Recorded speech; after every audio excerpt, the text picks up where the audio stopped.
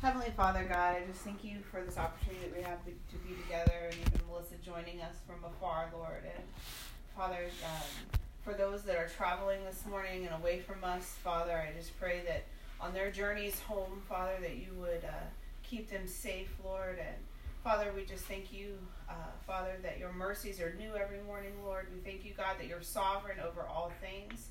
Father, we thank you that you are our healer. We thank you that you are our provider. We thank you that you are the banner over us, Lord. We thank you that you are our rock, Father. And I just pray, Father, that as we come into this time together of just corporate worship, Father, and fellowship, Father, and just opening up of your word, Lord, as many are doing all across this nation this morning, Father, that we have the right and the privilege to do, that we would not take it for granted, Lord. And Father, that our hearts would lay barren before you, Lord. In Jesus' name, Come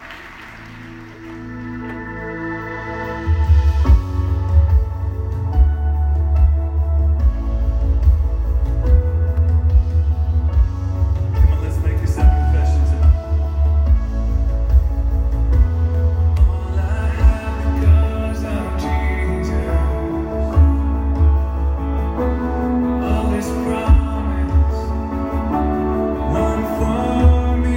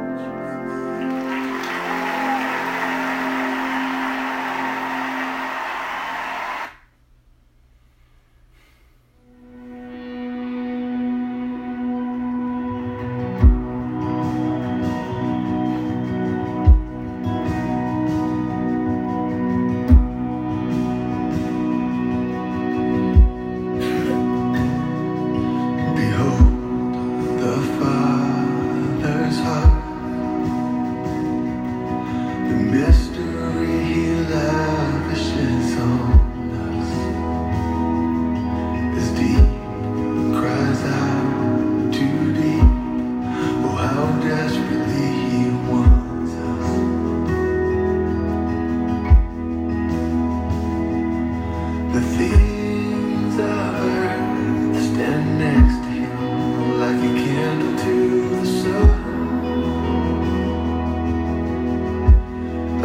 Unfailing Father, what compares to his great love? Behold his holy Son, the Lion and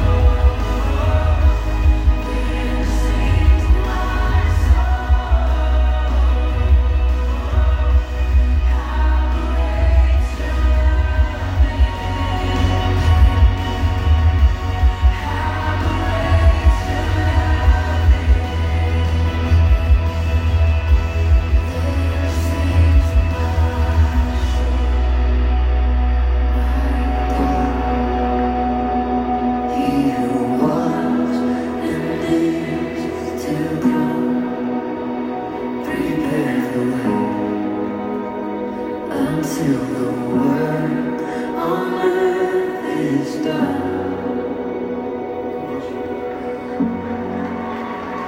Watch as the clouds arrive, swing on, lift up the sound as it makes our praises through.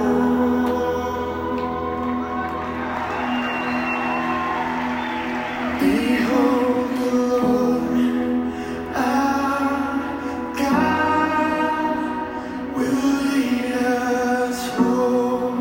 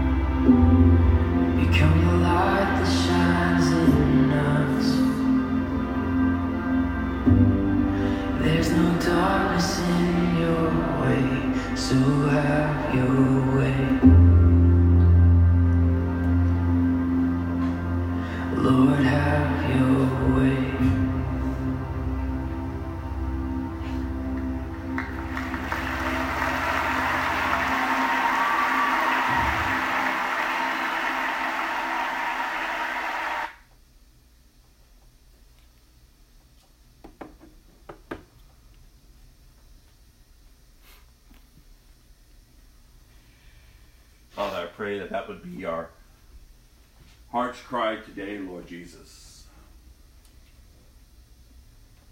Father, that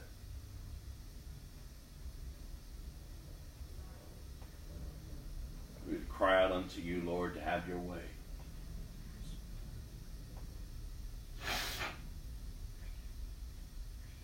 God, that we can see beyond our circumstances, God. And that we can fix our gaze upon you, Lord. That our time on this earth is brief. Our life is but yet a vapor. God, your kingdom is eternal.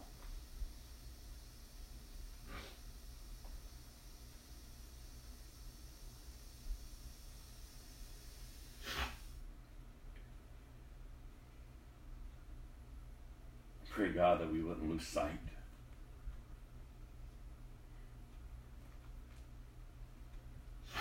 of your sacrifice. That we wouldn't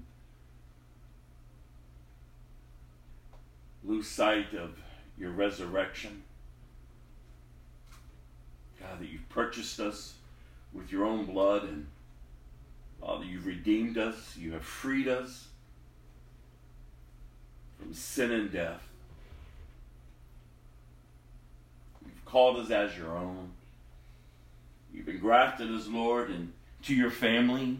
You've adopted us. You've given us the right to call you Abba, to call you Daddy. Such great love that you have for us, Lord. I pray, oh God, that today as we open your word, that we would be encouraged, Father, to seek you, Father. God, that you would give us a greater thirst and a hunger for righteousness, Lord. That we would recognize the generation in which we have been purposed for. We are to be your light bearers, your ambassadors, going forth, Lord, into this darkened world, Father, proclaiming the good news of Jesus, so that the captives would be set free.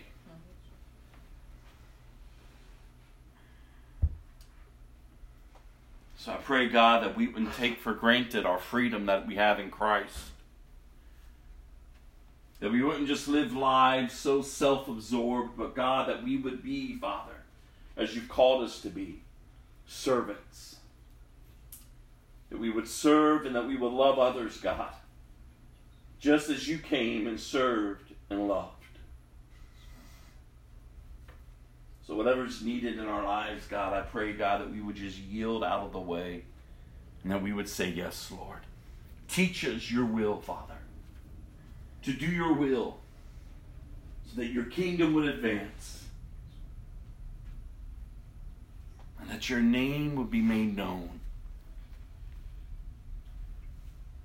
Captives would be set free. In Jesus' name, amen.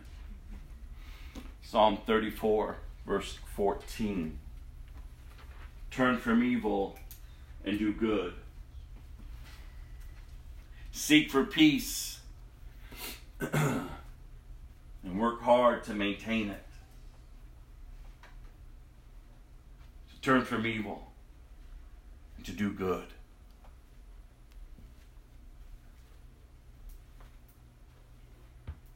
To seek for peace and to work hard to maintain it. I've been praying not only for myself but for us, and as we've been stuck on this scripture, and we'll be stuck on this scripture till the end of this year, I want to continue to encourage us in it. I want to continue to be challenged by it daily. That we wouldn't go the ways of the world, that we wouldn't go and follow our own self-desires, but that we would seek to do what is right. To put aside the old man, to put aside the flesh, and to walk in the Spirit.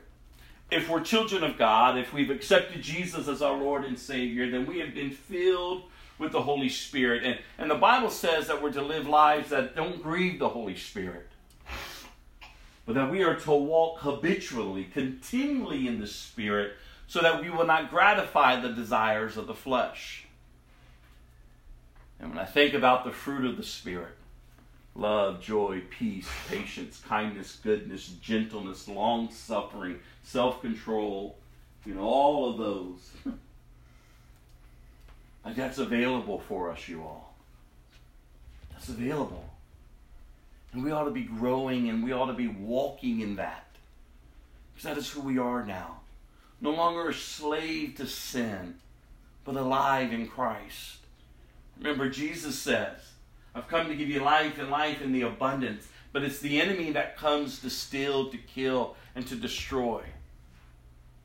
And it's been an interesting week this week. My time of prayer, my time of study. I'm looking out the different news feeds that are happening throughout the earth. I read this testimony of this young man who was a survivor from the Pulse attack. The Freedom March that took place yesterday. And my heart was so broken for the way that these people who were declaring the goodness of God are being attacked. Attacked, and how the name of Jesus is just being trampled under or on. And not just from the hardcore sinners, but from the religious people, from all sides. Do we know Jesus, you all? Are we truly in intimate fellowship with Christ? Because when you read some of these posts, when you hear what people are saying out there, go have conversations with people. Go tell them what Jesus has done in your life and see how they respond. Do we know Jesus? Do we have a personal relationship with Jesus? Because if so, our lives would be changed. Not perfect, but changed. Transformation. There ought to be fruit in our lives. That's the mark of a true believer. There's fruit. Transformational fruit in your life. You once were, but now you are. And we're not perfect until we stand before Him. But until then, as I've been encouraging us, we are to keep maturing. We're to keep growing. We're to keep pressing in. But the days are getting harder. The reality of that really needs to set in to the church. That the days are getting harder to proclaim righteousness on this earth. That doesn't mean we give up. That doesn't mean we back down. It doesn't mean we change our message. No, the message is the same. Repent. Turn to God. Turn from your selfish, wicked ways and turn to God.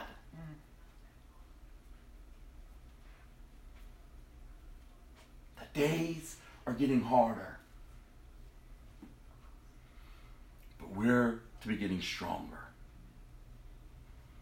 In your faith, you all. Seeking Him and knowing Him. Turning from evil and doing what is good. Seeking for peace and working hard to maintain it. Not just giving up your peace. Because life doesn't go your way. No, but maintaining that peace that only can come from God. That peace that surpasses all understanding. That peace that keeps you even when the night is long. That peace that sustains you when you're waiting in a season of waiting. That peace that gives you the hope when the new dawn morning sun rises. That peace that says, not my will, but your will be done. That peace that allows us not to look at the temporal things of life, but to look up. For our redemption is drawing near. The hope that we have in Christ, that hope will never disappoint us. So this peace, this seeking this peace, and working hard to maintain it, and working hard, not for your salvation, because your salvation only comes from Christ, in Christ. All that He has accomplished, nothing that you will ever accomplish, but all that He has accomplished. Because of His great love, He laid His life down for you and for me. People who were wicked and were rebellious towards Him. But we've humbled ourselves. Hopefully we have. You're sitting here today. I'm not sure why you would want to continue to be an object of His wrath by your own choice.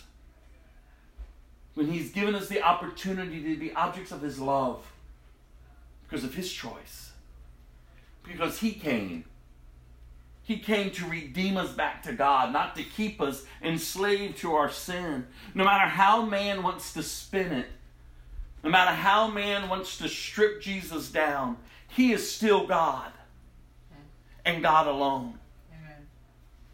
No matter how much you may be pushed up against because of your faith. Because trust me, living out your faith in this generation, you are going to be pushed up against. People are not going to respond to the good news of what God has done in your life. Not everybody. The Bible says to some you would be a stench of death. To others you will be a fragrance of life. And as we've said before, and as we know as we read God's Word, not everyone is going to be ushered into heaven. Only those who've accepted Jesus. And in that acceptance of Christ, that our lives are transformed. We receive the Holy Spirit. We have the power of the resurrection within us. The Bible says that He changes us by changing the way we think. We are transformed by taking every thought captive and bringing it into the obedience of His Lordship. And how are we doing with that? Like, how are you living throughout your day? Day in and day out. And the thoughts that bombard your heart and your mind. Thoughts that are contrary to God's truth. But if you're not in God's word, if you're not in fellowship among God's people, you won't know. And so you will continue to do what is evil. But when the word of God is planted in you, when God's truth and the revelation of his word, when his Holy Spirit is leading you and bringing you to conviction, the hope that is established in one's heart to do what is right, to honor God, to say yes, to take steps forward, and don't look for the applause of man. No, your reward is in heaven. Your reward is in heaven. So how are we doing with knowing God's truth, with applying God's word, with minding our manners and guarding our mouths, protecting our mind, and being careful of what we're setting our eyes upon? Filth is rising up like we've never seen in our time, and it's only getting worse. And I constantly pound that drum before us because it is what it is. Look at the world. And if we're not establishing ourselves in Christ, if we're not seeking him, if we're just making him to be nothing, then that's what he is nothing to us. But that's not who he is. He ought to be everything. Because when you realize what you've been delivered from, when you realize you've been saved, like you wouldn't want to go back and touch the things that he has brought you out from. You wouldn't want to continue with the stinking thinking and the insecurities that weigh you down. You won't want to continue just seeking man's acceptance when you've been accepted by the King of Kings and the Lord of Lords. Like when you are marked and set apart as his beloved. And you recognize this world for what it is. This earth, if you are a believer today, is not your home. So today, I was prepared to continue through our study. I decided to hold off as I've been praying through this week. And I want to encourage you from the book of James this morning. And I've probably done this before because I find myself in my walk with Christ at times going and just sitting down with the book of James. And so that's what I want to do this morning. I want us to sit down and open up the book of James, this letter. So let's go to James.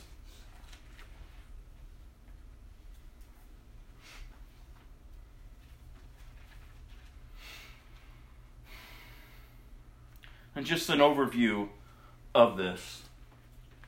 Actions speak louder than words. The old adage is reflected well in the book of James. This book attacks the notion that becoming a Christian is simply a matter of asserting to a few spiritual truths without experiencing any real change in behavior or thought. James was the leader in the church at Jerusalem. So his book has a very Jewish flavor. It contained many short proverbial sayings and resembles the teachings of Jesus, especially the Sermon on the Mount. James addressed several matters in which Christian behavior should reflect Christian faith. He discussed pride, discrimination, greed, lust, hypocrisy, worldliness, and slander. James used several analogies to show how true faith must evidence itself in good works. He compared believers to fruit trees, bearing only the kind of fruit that belongs to them. Because of the book's emphasis on good works, it is a very practical book regarding the Christian life. The book of James. I want to encourage you all as we hear it today And I want to encourage you to go in this week and sit down and take time to feast, to chew on this word. This was written to the church then, and as it was for then, it is for us now. To live out this Christian life, you all. Not a religious life. Not one that is striving just to do good, and then produce nothing. But a life that is in Christ, knowing that He has produced and has come and given us everything we need to live this godly life. It is only through Him that we can even produce fruit. Because we're choosing each day to turn from evil and to do good. To seek for peace and working hard to maintain it. Chapter 1. This letter is from James, the slave of God and of the Lord Jesus Christ. I'm writing to the 12 tribes, Jewish believers scattered abroad. Greetings. Dear brothers and sisters, when troubles come your way, consider it an opportunity for great joy. For you know that when your faith is tested, your endurance has a chance to grow. So let it grow. For when your endurance is fully developed, you will be perfect and complete, needing nothing. Again, this is a letter written to the church. To a church that has been scattered abroad because of persecution. And James understood this, and he wasn't making light of what they were enduring, nor should we make light in what we endure. But the truth is, as believers, he's not writing to unbelievers. But as believers, when troubles come our way, we are to consider it an opportunity for great joy. For we know that when our faith is tested, our endurance has a chance to grow. And we see this theme throughout the Bible, that trials will come. We will be pressed in on every side, but we will not be crushed. We have the hope that when a believer endures, when a believer has to face challenges in their life, it is there to produce something within us. Perseverance, and perseverance, character, and character, hope. And that hope, again, in Christ will never disappoint us. But today, are we looking at it as for what it is? In our lives, are we considering the trials in which we will face an opportunity for great joy? A great joy of a time to grow, of a time to mature, of a time to even grow closer to our God. To allow our faith and our hopes to be rooted down deep into Him. To know that He is for us and not against us. To know that we can stand in times of adversity. In times of sickness. In times of poverty. In times of confusion. In times of whatever it may be. That we can stand. And stand with the assurance that God is for us. And we know in Scripture it says after we've done all we know to do, then just stand. And as we're reading, as we're seeing how God is moving through Moses and through the Israelites, we read last week that He is our warrior. He is providing. He is leading. And we saw then, as it is in times in our lives, where they panic, but then from panic they come to be faithful. We're not to live lives in constant panic, in constant doubt, in constant being unsure of what's next. No, as Christians, we're to live lives that are filled with hope. Because we have been established already. We have all that we need in Christ. When we see that we're lacking, it's because we're looking at the things of this earth. But when we recognize we have all that we need because of what Christ has accomplished through His love, through His sacrifice, through the provision of the cross, through His death, through His resurrection, the power that he's given us as his children, as his bride. Here James is writing to the church and encouraging this church to grow, to mature, to allow what you need to go through it so that you will endure and that your character will be built and established.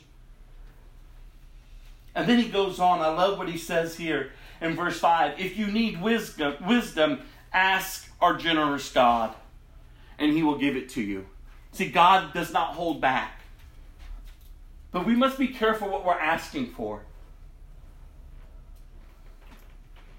I love the fact that he says, if you need wisdom. And who doesn't need wisdom?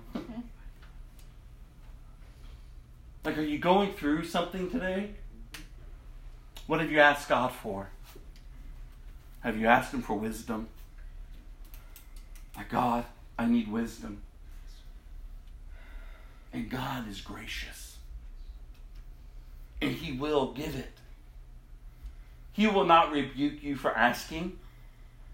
But when you ask him, be sure that your faith is in God alone.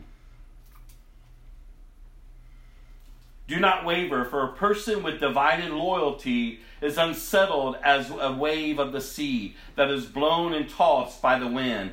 Such people should not expect to receive anything from the Lord. Their loyalty is divided between God and the world, and they are unstable in everything they do. Do you get this picture that he's painting for us? When you ask God, believe. Your heart is not to be divided.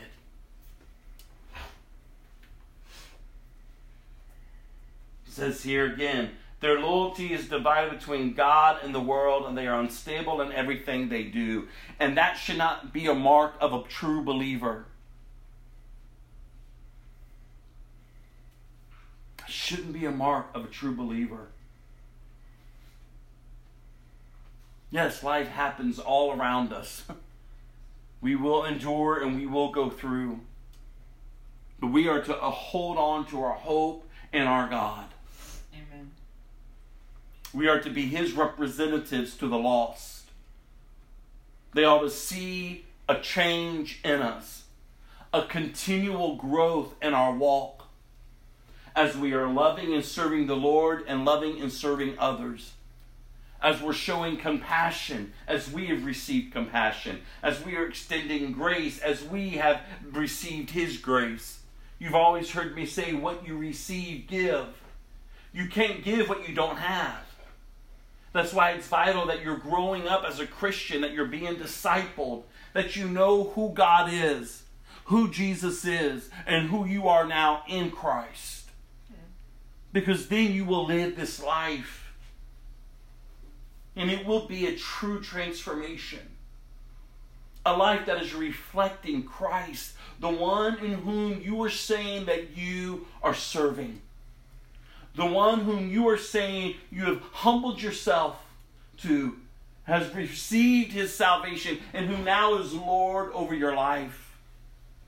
Not my will, but your will. Taking every thought captive and bringing it into obedience to his lordship. Not your lordship, but to his. I'm not to think this way any longer. I'm not to act this way any longer.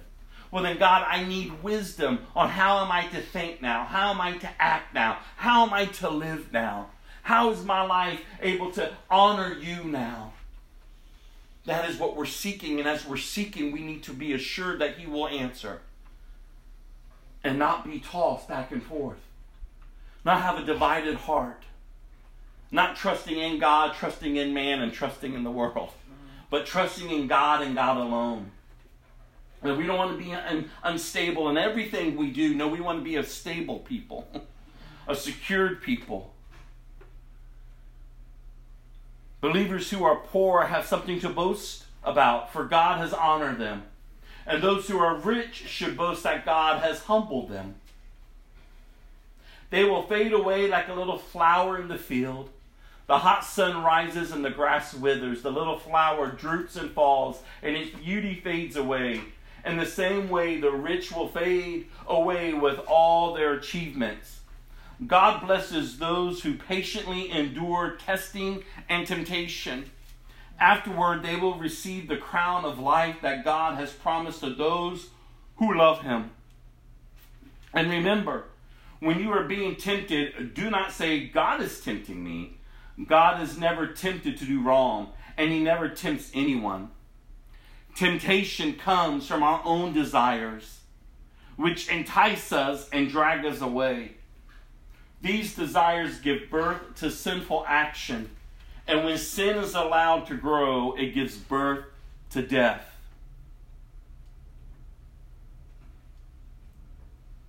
Temptation, you all. Remember what the Bible says. He makes a way out of every temptation. And temptation comes from your own selfish desires. Look what it says there. Your own desires, which entices you. And its purpose is to drag you away. That's why you've always heard me say, what does the flesh know to do? To die. That's all it knows to do. It only knows how to wreak havoc. It only knows how to do what is evil. That's all it knows. That's what it desires. That's what it longs for. But God sent His one and only Son to deliver us, to free us from being enslaved to sin, to being a slave to destruction. See, what God has purposed is beautiful, you all. What God has planned for your life is beautiful. If you would just walk in step with Him and trust in Him.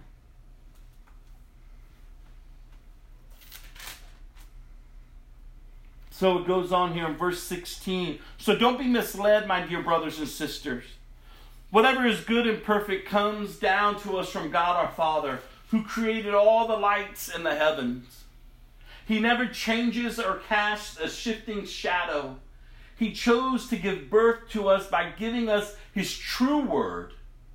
And we, out of all creation, became His prized possession. Understanding this, my dear brothers and sisters, listen to this. You must be quick to listen, slow to speak, and slow to get angry.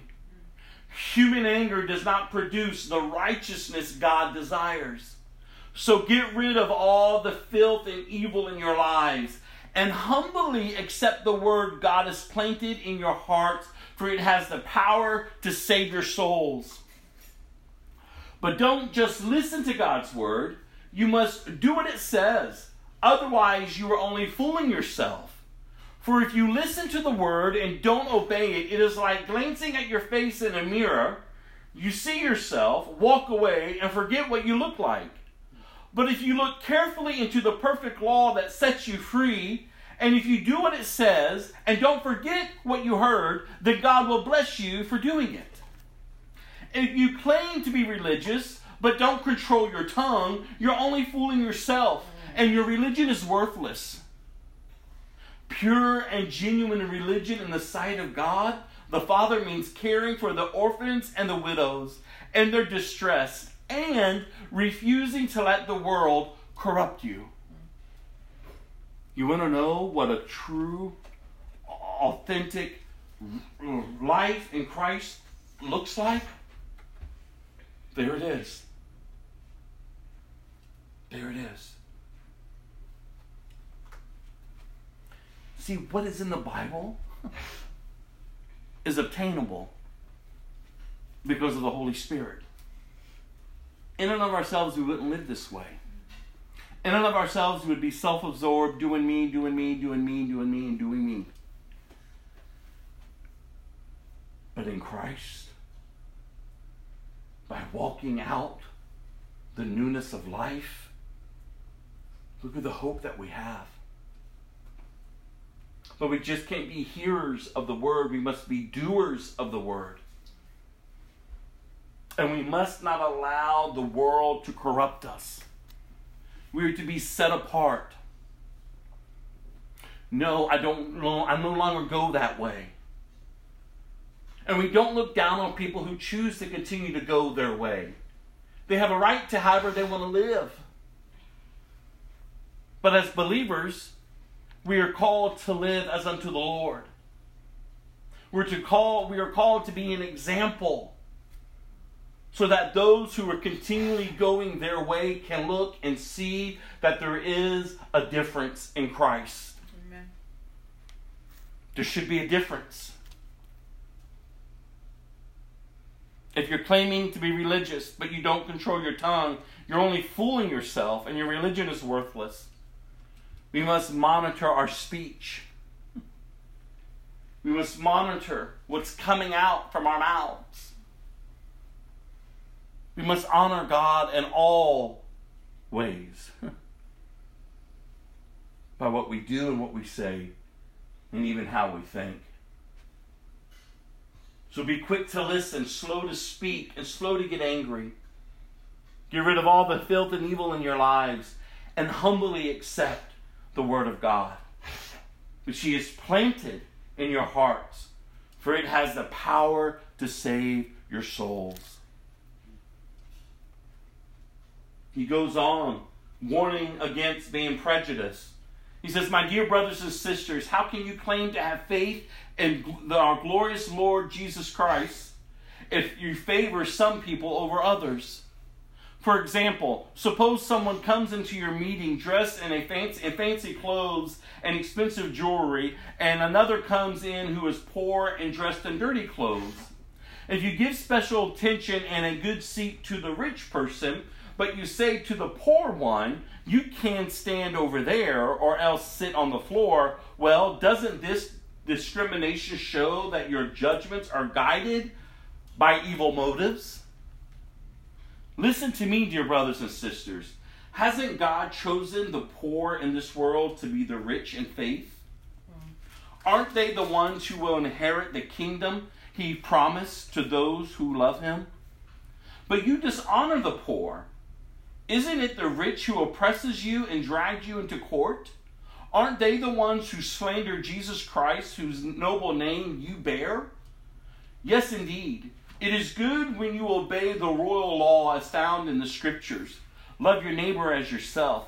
But if you favor some people over others, you are committing a sin. You are guilty of breaking the law. For the person who keeps all the laws except one is as guilty as the person who has broken all of God's laws. For the same God who said, you must not commit adultery, also said, you must not murder.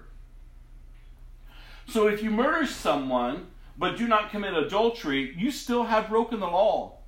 So whatever you say or whatever you do, remember that you will be judged by the law that sets you free.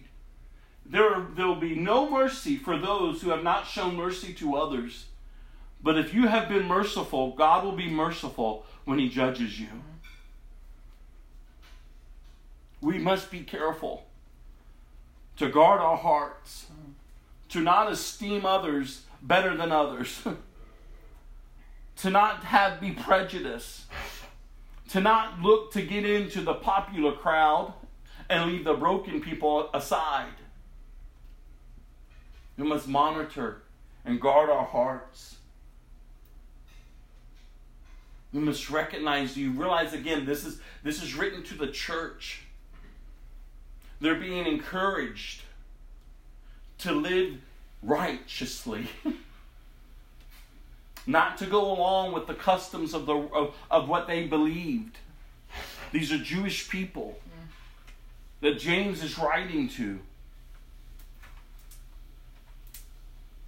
And he's writing this letter to us as well as we have opened it up today to read it. We shouldn't be shunning anyone, you all. We shouldn't be looking down on anyone. We should be accepting and loving and serving. Giving everyone a place of honor. Thinking of other ones, as the Bible says, better than us. Looking out for others. Hoping to encourage them to mature and grow in their faith. Not looking at just seeing what we can get. As I've asked you all before, when you come to church, when we come together as a family, are you coming just to get for yourself? Because that's the wrong motives. You ought to be coming first and foremost to honor God and to receive and to hear from God. To worship Him. Come expecting Him to move among us. And then to look at others and see how you may serve them. What you can contribute to our times together, to our family, to our community of believers. To contribute. So I want to encourage you all today, how are you contributing to our fellowship, to one another? You ought to be.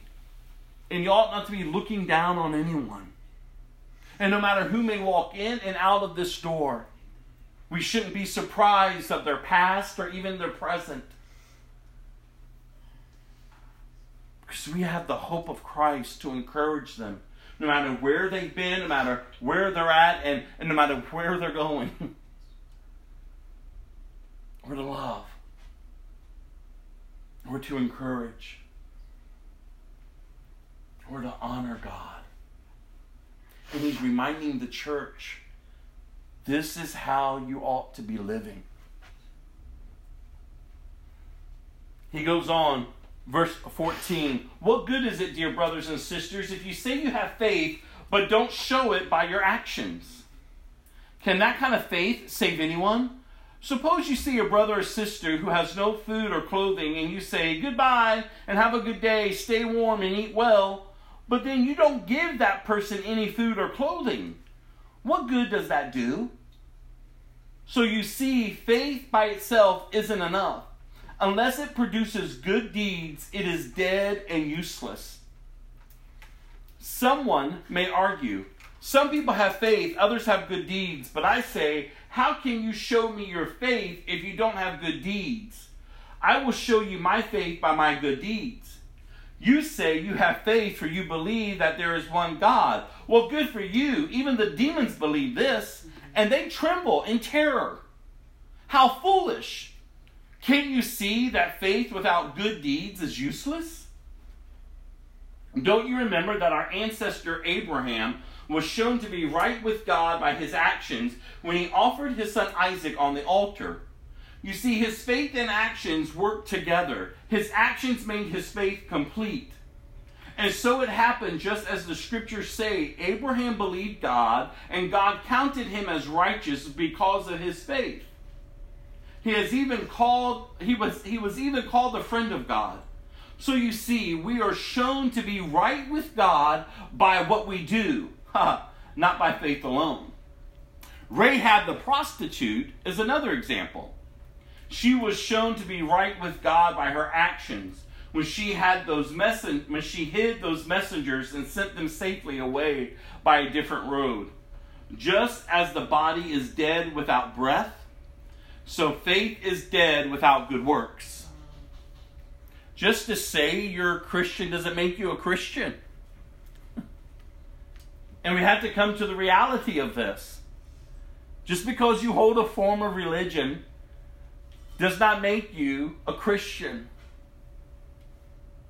No, a Christian life, there ought to be fruit in your life. You say you have faith, for you believe that there is one God. Well, good for you. Even the demons believe this, and they tremble in terror. How foolish. Can't you see that faith without good deeds is useless? Even the demons believe in God. They tremble at His word. They tremble at this truth.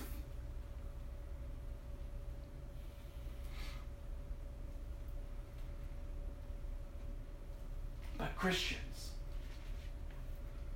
our lives are to represent Him. Our lives, He is working in and working through, and He is transforming us day in and day out, moment by moment, hour by hour, so that we will honor him, so that others will see Christ in us.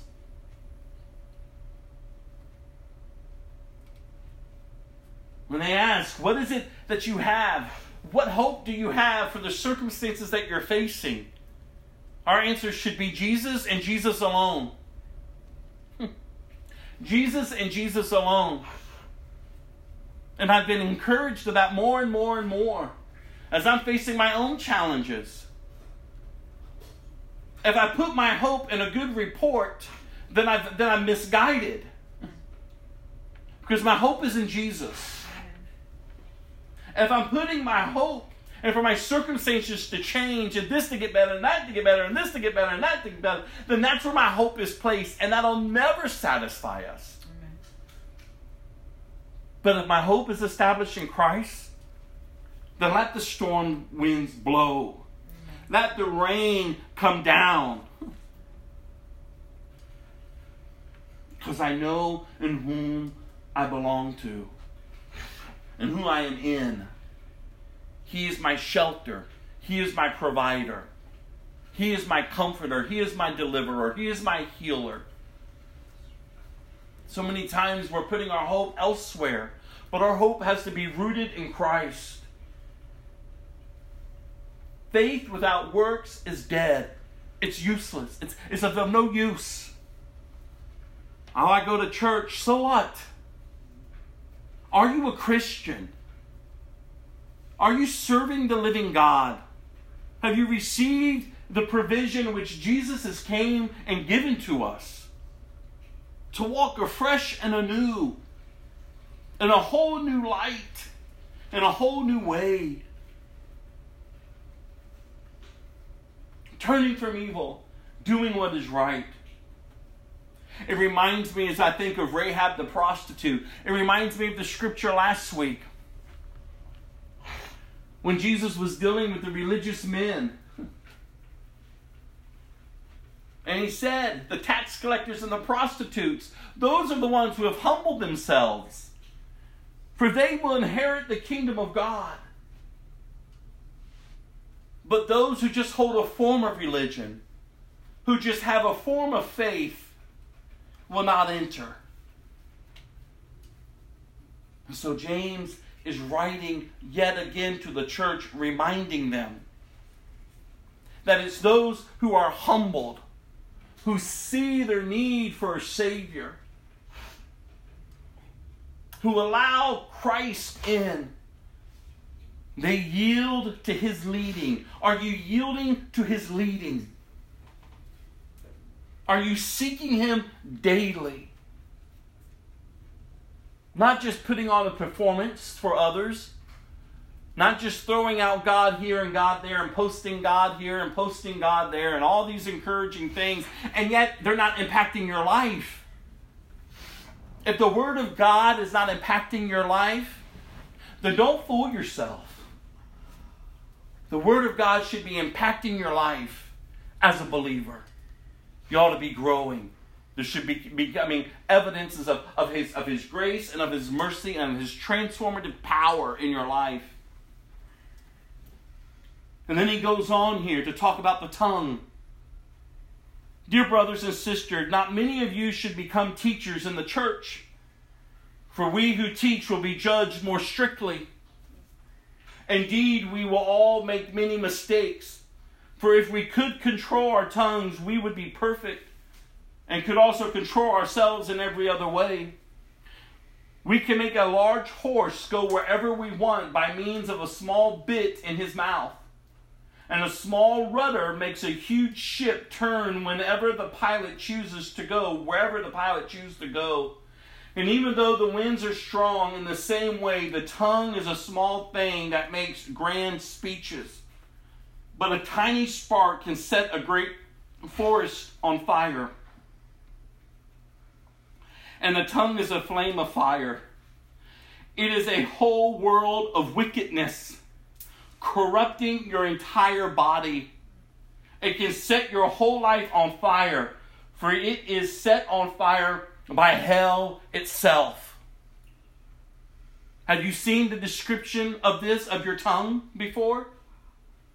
Have you read it? Do you understand the severity of your words? And how our words take form and shape? And such destruction that comes from it. Are you quick with your tongue to tear down, to lash out? Are you quick to curse and to be vile? It would be easy for any of us, because that's what the tongue does.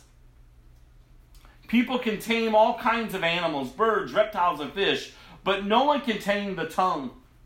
It is restless and evil, full of deadly poison. Sometimes it praises our Lord and Father, and sometimes it curses those who have been made in the image of God. And so blessing and cursings come pouring out of the same mouth. Surely, my brothers and sisters, this is not right. Does a spring of water bubble out with both fresh water and bitter water?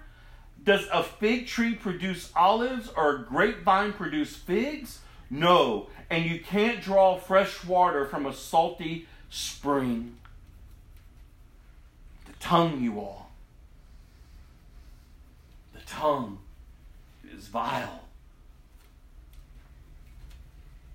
It is harmful. It's wicked. When it's not controlled by the Holy Spirit. When it's not controlled.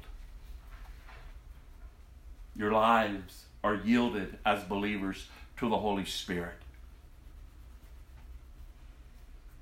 We are to mature, we are to grow up in our speech and how we allow our tongue to be used. Think of your words this week and think of the words spoken over you. Do you know a lot of the issues of your life is because words have been spoken over you? I want you to think about that. And not only words that have been spoken over you, but words that you even say about yourself. Sometimes we're our own worst enemy because we tear our own selves down. We say the wrong things. But it is vital, you all, that we get our tongue under control. In and of ourselves, we can't. In and of ourselves, we won't. But this should only show us our great need for our Savior. This should only prompt us to say, yes, Lord. Guard my mouth. Guard my tongue. Teach me, Lord. I need wisdom, God, on how to control this tongue of mine. I can praise you in one moment and I can tear down the next. Do you see how wicked the game is? We ought not to be playing the game. We ought to be established in Christ, laying it down before Him. Because listen, when people begin to take notice that you're no longer cursing, and I'm just not talking about bad words, I'm just talking about just filth that we can say out of our mouths. Always down, always negative, always this, always that. Nothing good is coming from it. And when they begin to see all of a sudden you become an encourager, all of a sudden your words are light, all of a sudden you're not getting in and getting involved with, gossiping and slandering and backbiting and tearing down and throwing up people's past and all of this junk. Like when people see something different, they say, what on earth has happened to you? And then you don't take credit. That gives you the opportunity to talk about Jesus. Jesus is what has happened to me. I once was, but now I am. I've learned the ways of righteousness. I'm no longer going the ways of this world. The teachings of Jesus, His love and His great salvation has been transforming me. And He started with my mouth. He started with my tongue. So come on, you all. that is be encouraged today. When you get up each morning, when you go throughout the day, Lord, Holy Spirit, hold my tongue. If I'm not going to speak something that's going to edify or build up, then I want to keep my mouth shut. If I'm not going to be an encourager, then help me mind my manners and keep my mouth shut. But as my mouth is kept shut, help my thoughts, because I don't want the words running in my head. So I'm taking every thought captive, and I'm bringing it into the obedience of the Lordship of Jesus Christ. I shouldn't think that way about that person. I shouldn't remember what that person did to me. I forgive them. I'm not going to look upon this situation and think negatively about it. Because as you think, so you go. So just because you keep your mouth shut, but you allow the words to run in your head, is no different. It'll produce the same vileness and destruction. So as you think, so you go. So what are you thinking upon today? What are you talking about today? Be careful what you're putting your heart and your mind and your tongue to. And your hands towards. And your feet, where are they leading you? Turn from your sin and turn to God.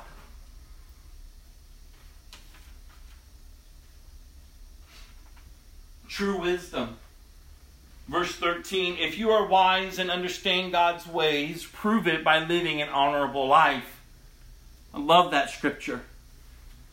If you are wise and understand God's ways, then prove it by living an honorable life, doing good works with the humility that comes from wisdom.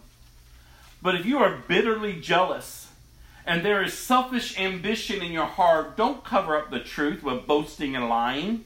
For jealousy and selfishness are not God's kind of wisdom. Such things are earthly, unspiritual, and demonic.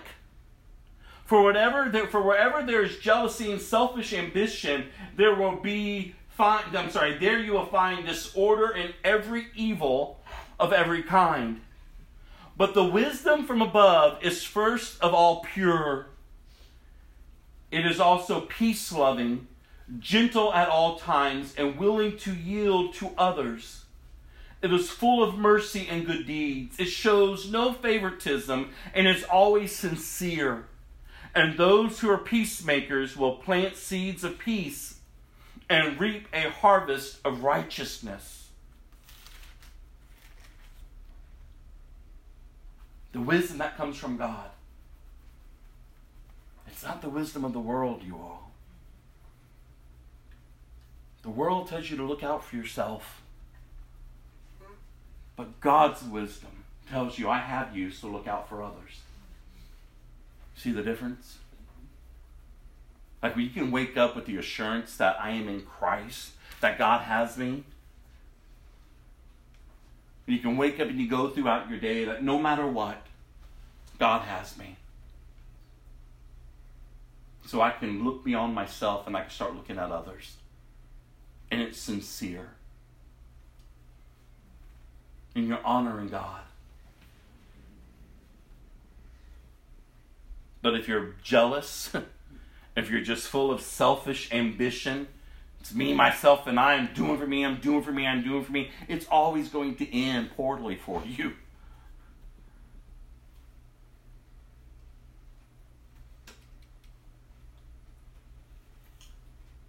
Chapter 4. What is causing the quarrels and fights among you?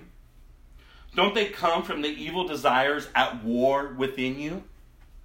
You want what you don't have, so you scheme and kill to get it. You are jealous of what others have, but you can't get it from them. Yet you don't have what you want because you don't ask God for it. And even when you ask, you don't get it because your motives are all wrong.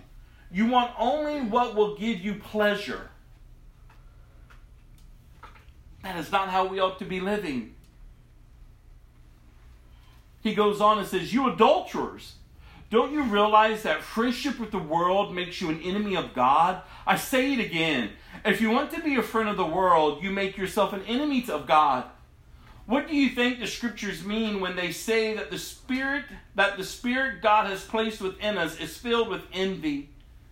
But he has given us even more grace to stand against such evil desires. As the scriptures say, God opposes the proud, but favors the humble. So humble yourselves before God. Resist the devil, and he will flee from you. Come close to God, and God will come close to you. Wash your hands, you sinners. Purify your hearts, for your loyalty is divided between God and the world. Let there be tears for what you have done. Let there be sorrow and deep grief. Let there be sadness instead of laughter, and gloom instead of joy. Humble yourselves before the Lord, and he will lift you up in honor. Drawing close to God, you all. Where do the fights and the quarrels come from? They come from within. They come from your own evil desires, your selfishness. That's not how we ought to be living.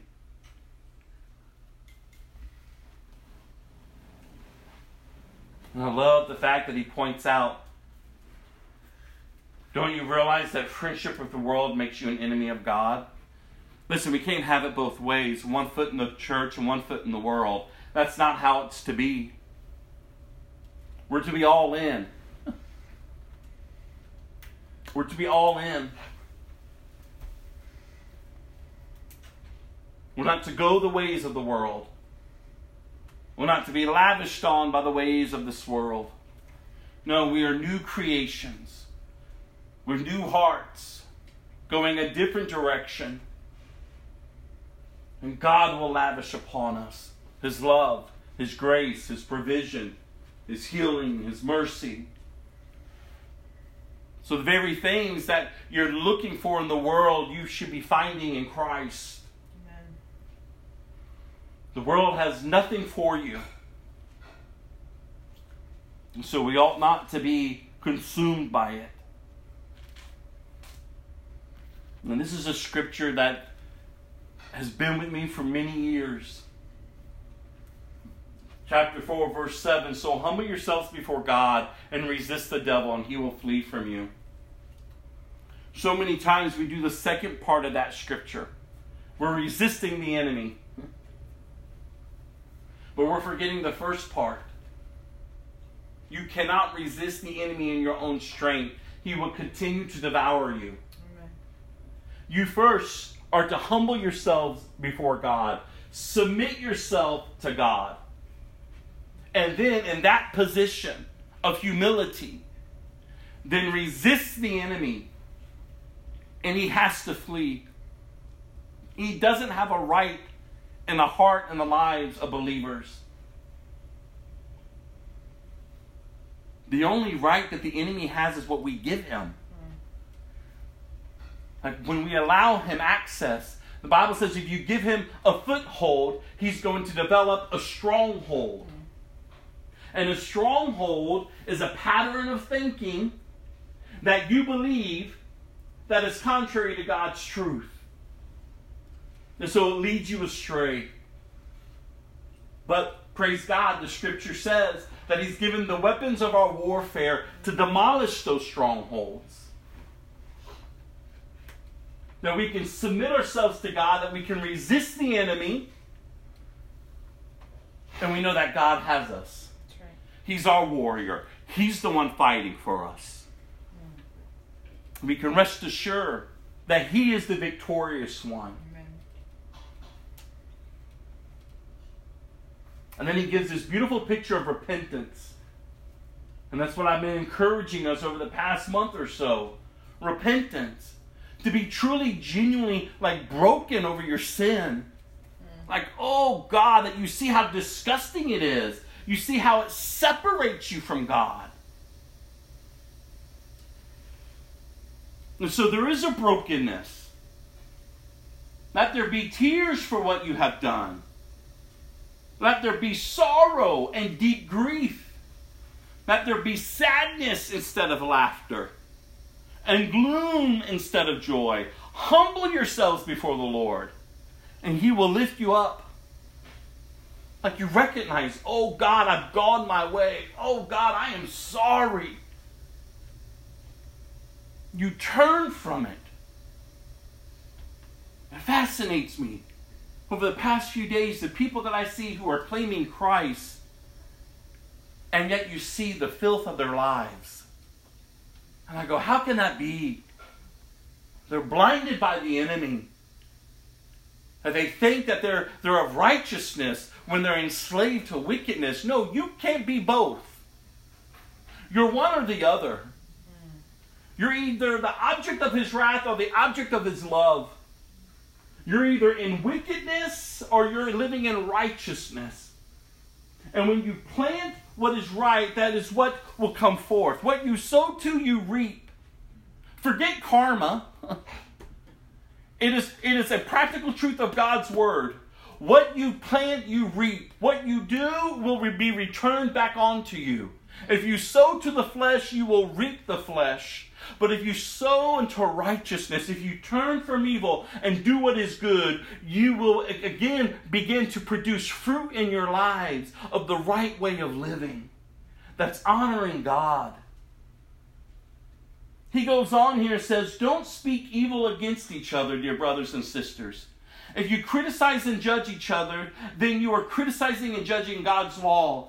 But your job is to obey the law, not to judge whether it applies to you. God alone who gave the law is the judge. He alone has the power to save or to destroy. So what right do you have to judge your neighbor? Look here, you who say today or tomorrow we are going to a certain town and will stay there a year. We will do business there and make a profit. How do you know what your life will be like tomorrow?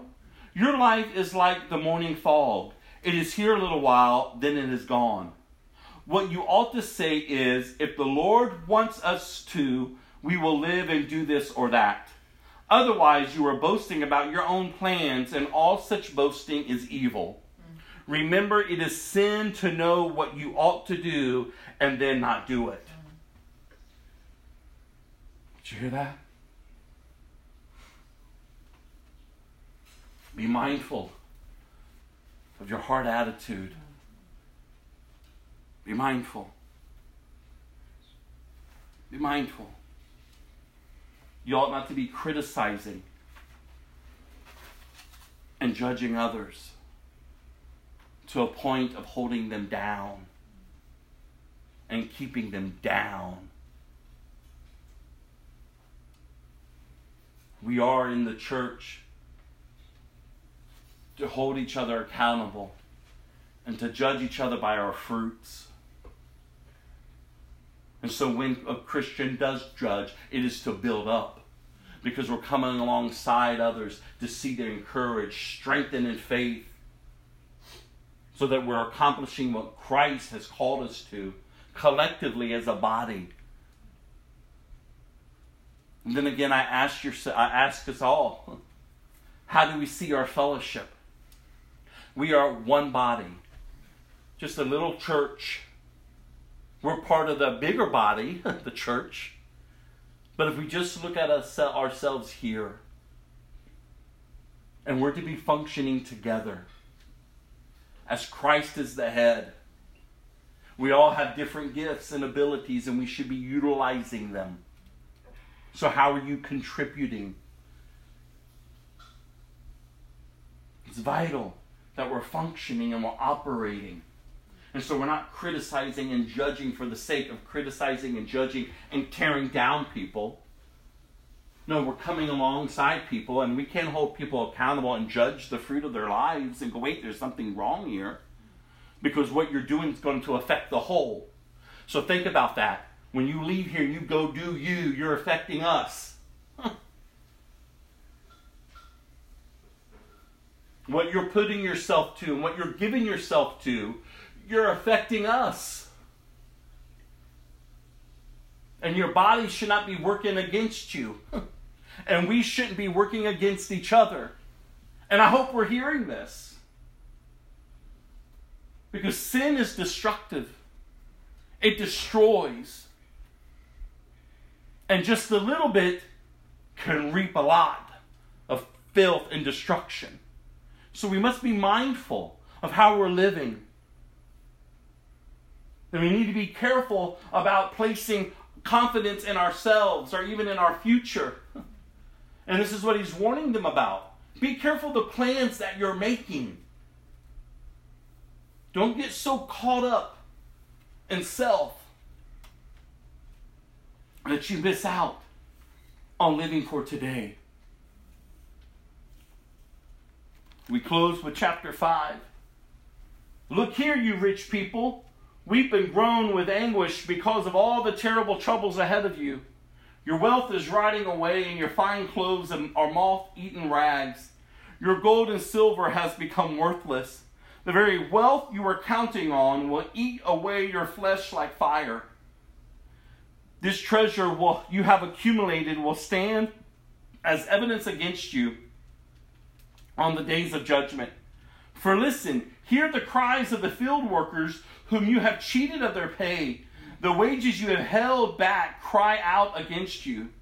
The cries of those who harvest your fields have reached the ears of the Lord of heaven's armies. You have spent your years on earth in luxury, satisfying your every desire.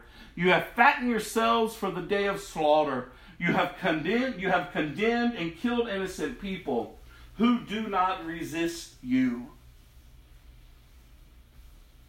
Wow. The rich, the greedy, those who are just caring for themselves. What a horrible way of living, especially sitting in a church. To have and yet not give. To continue to hoard and want more and more and more. And in reality, it could fade away in a moment's time. And yet you've destroyed other lives to gain and to acquire what you want. Listen, having money and wealth is fine as long as it doesn't have you. And if you are blessed with wealth and money, then it's not yours, it's God's, and you are to be giving. You're to be a good steward. Rather you have a little or you have a lot, you all. And that goes for all of us. We need to be good stewards. We need to learn the principles of being financially secure. Not putting our hope in our finances, because our hope is always in Christ, but being a good steward of what He has given us. That goes for all of us. It goes for me to be a good steward and honoring God with our wealth, wherever it may come from, and however little it may be, but to honor God in it. And then lastly, the power of prayer.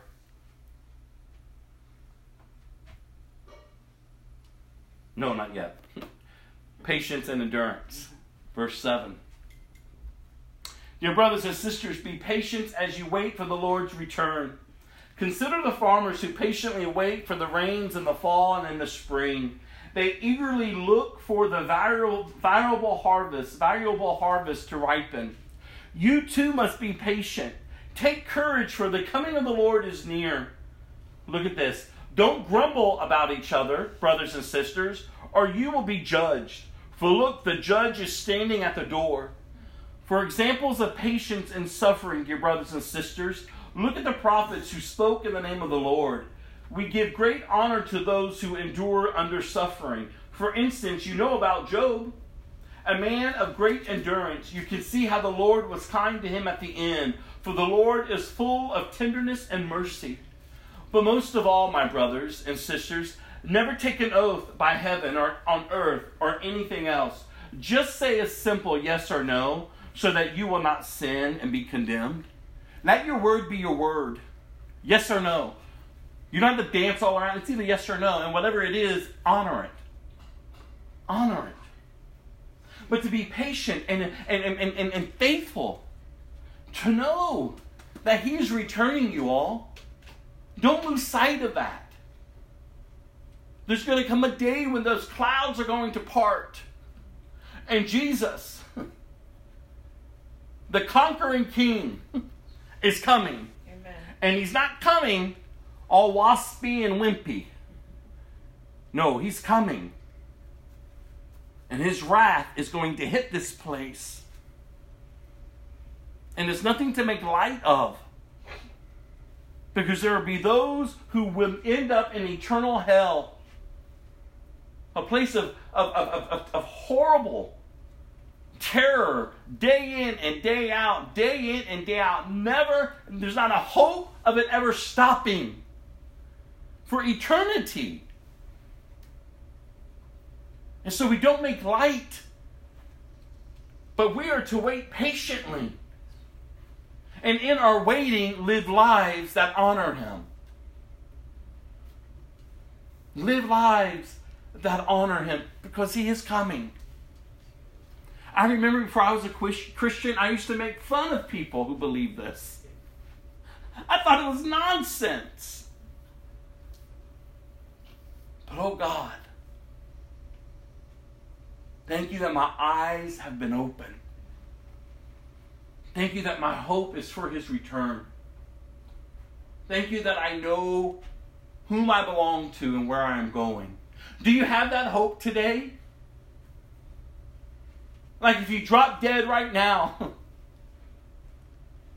or if the sky parted and He returned, are you ready to stand before your King?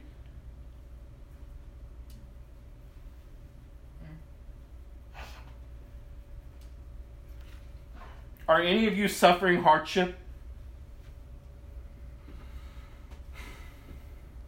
You should pray. Are any of you happy? You should sing praises. Are any of you sick?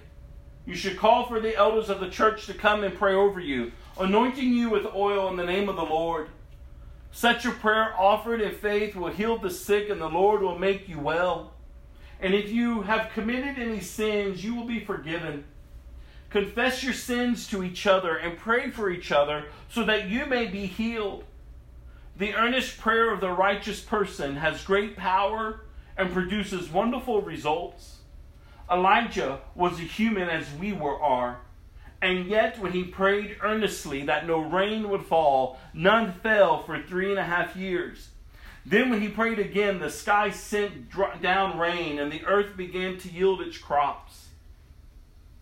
My dear brothers and sisters, if someone among you wanders away from the truth and is brought back, you can be sure that whoever brings the sinner back will save that person from death and bring about the forgiveness of many sins. The power of prayer. We ought to be a praying people. We ought to be singing praises. We ought to be praying for others.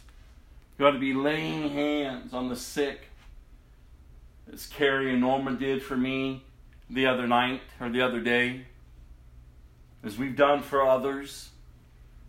We are to be praying for each other, encouraging each other, and believing what we're asking for, God will do. By faith. And then if we see a believer, a brother or a sister, go the ways of the world, who has wandered away from the truth, we're to go and to encourage them to repent, to turn back to God, to be reconciled, to be restored. Listen, you all, this is the Christian life. And this is what I wanted to encourage us in today. Like, are we living it? Are we truly believing it? Because it's going to be too late once you take your final breath. We as Christians are to live as Christians. We're just not just to go to church, okay, this is just what I do, or we just show up, or we just say we're Christians, but we're really not Christians. That's not how it's to be. There is a way in which we are to be living. And I want to encourage you, as I'm encouraging myself, live it out. I told you last week, my fear is not the fear of dying. But I think about a lot nowadays is, God, am I using every opportunity that I have to express your goodness, to reveal your goodness and your salvation through Jesus? I don't want to waste time anymore. I don't want to play games. Like, this is real. This is real. And it ought to be real to you. No matter what you're facing, no matter what you're going through. Like, it ought to be real. Like God, you all. Like Jesus. He's just not a concept. He's just not another thing to believe. No, he is God. And he is moving mightily throughout this earth. People are coming to know Jesus. The kingdom of God is advancing. Even when everything in this earth and everything of this world says no, you can't stop it. He's advancing. He's moving. It's gaining momentum. People are coming alive to truth, to righteousness. Yet though the wicked is prospering, the church is still victorious. So I want to charge you this day, go out and be victorious this week. No matter what you have to face. No matter what you have to go through, be victorious in Christ. Amen. Not in your circumstances. No, in Christ. Like, no, my hope is in Jesus. Jesus. My hope is in Jesus. He's all I have. He's all I want. There's nothing else. There's no one else. Jesus, you all. The hope. The only way. Jesus says, I am the way, I am the truth, I am the life. And no one comes to the Father except through me, he says. So as I play this last song, I really want you just to bow your head. I want you to think about where you're at in your life. Are you a Christian?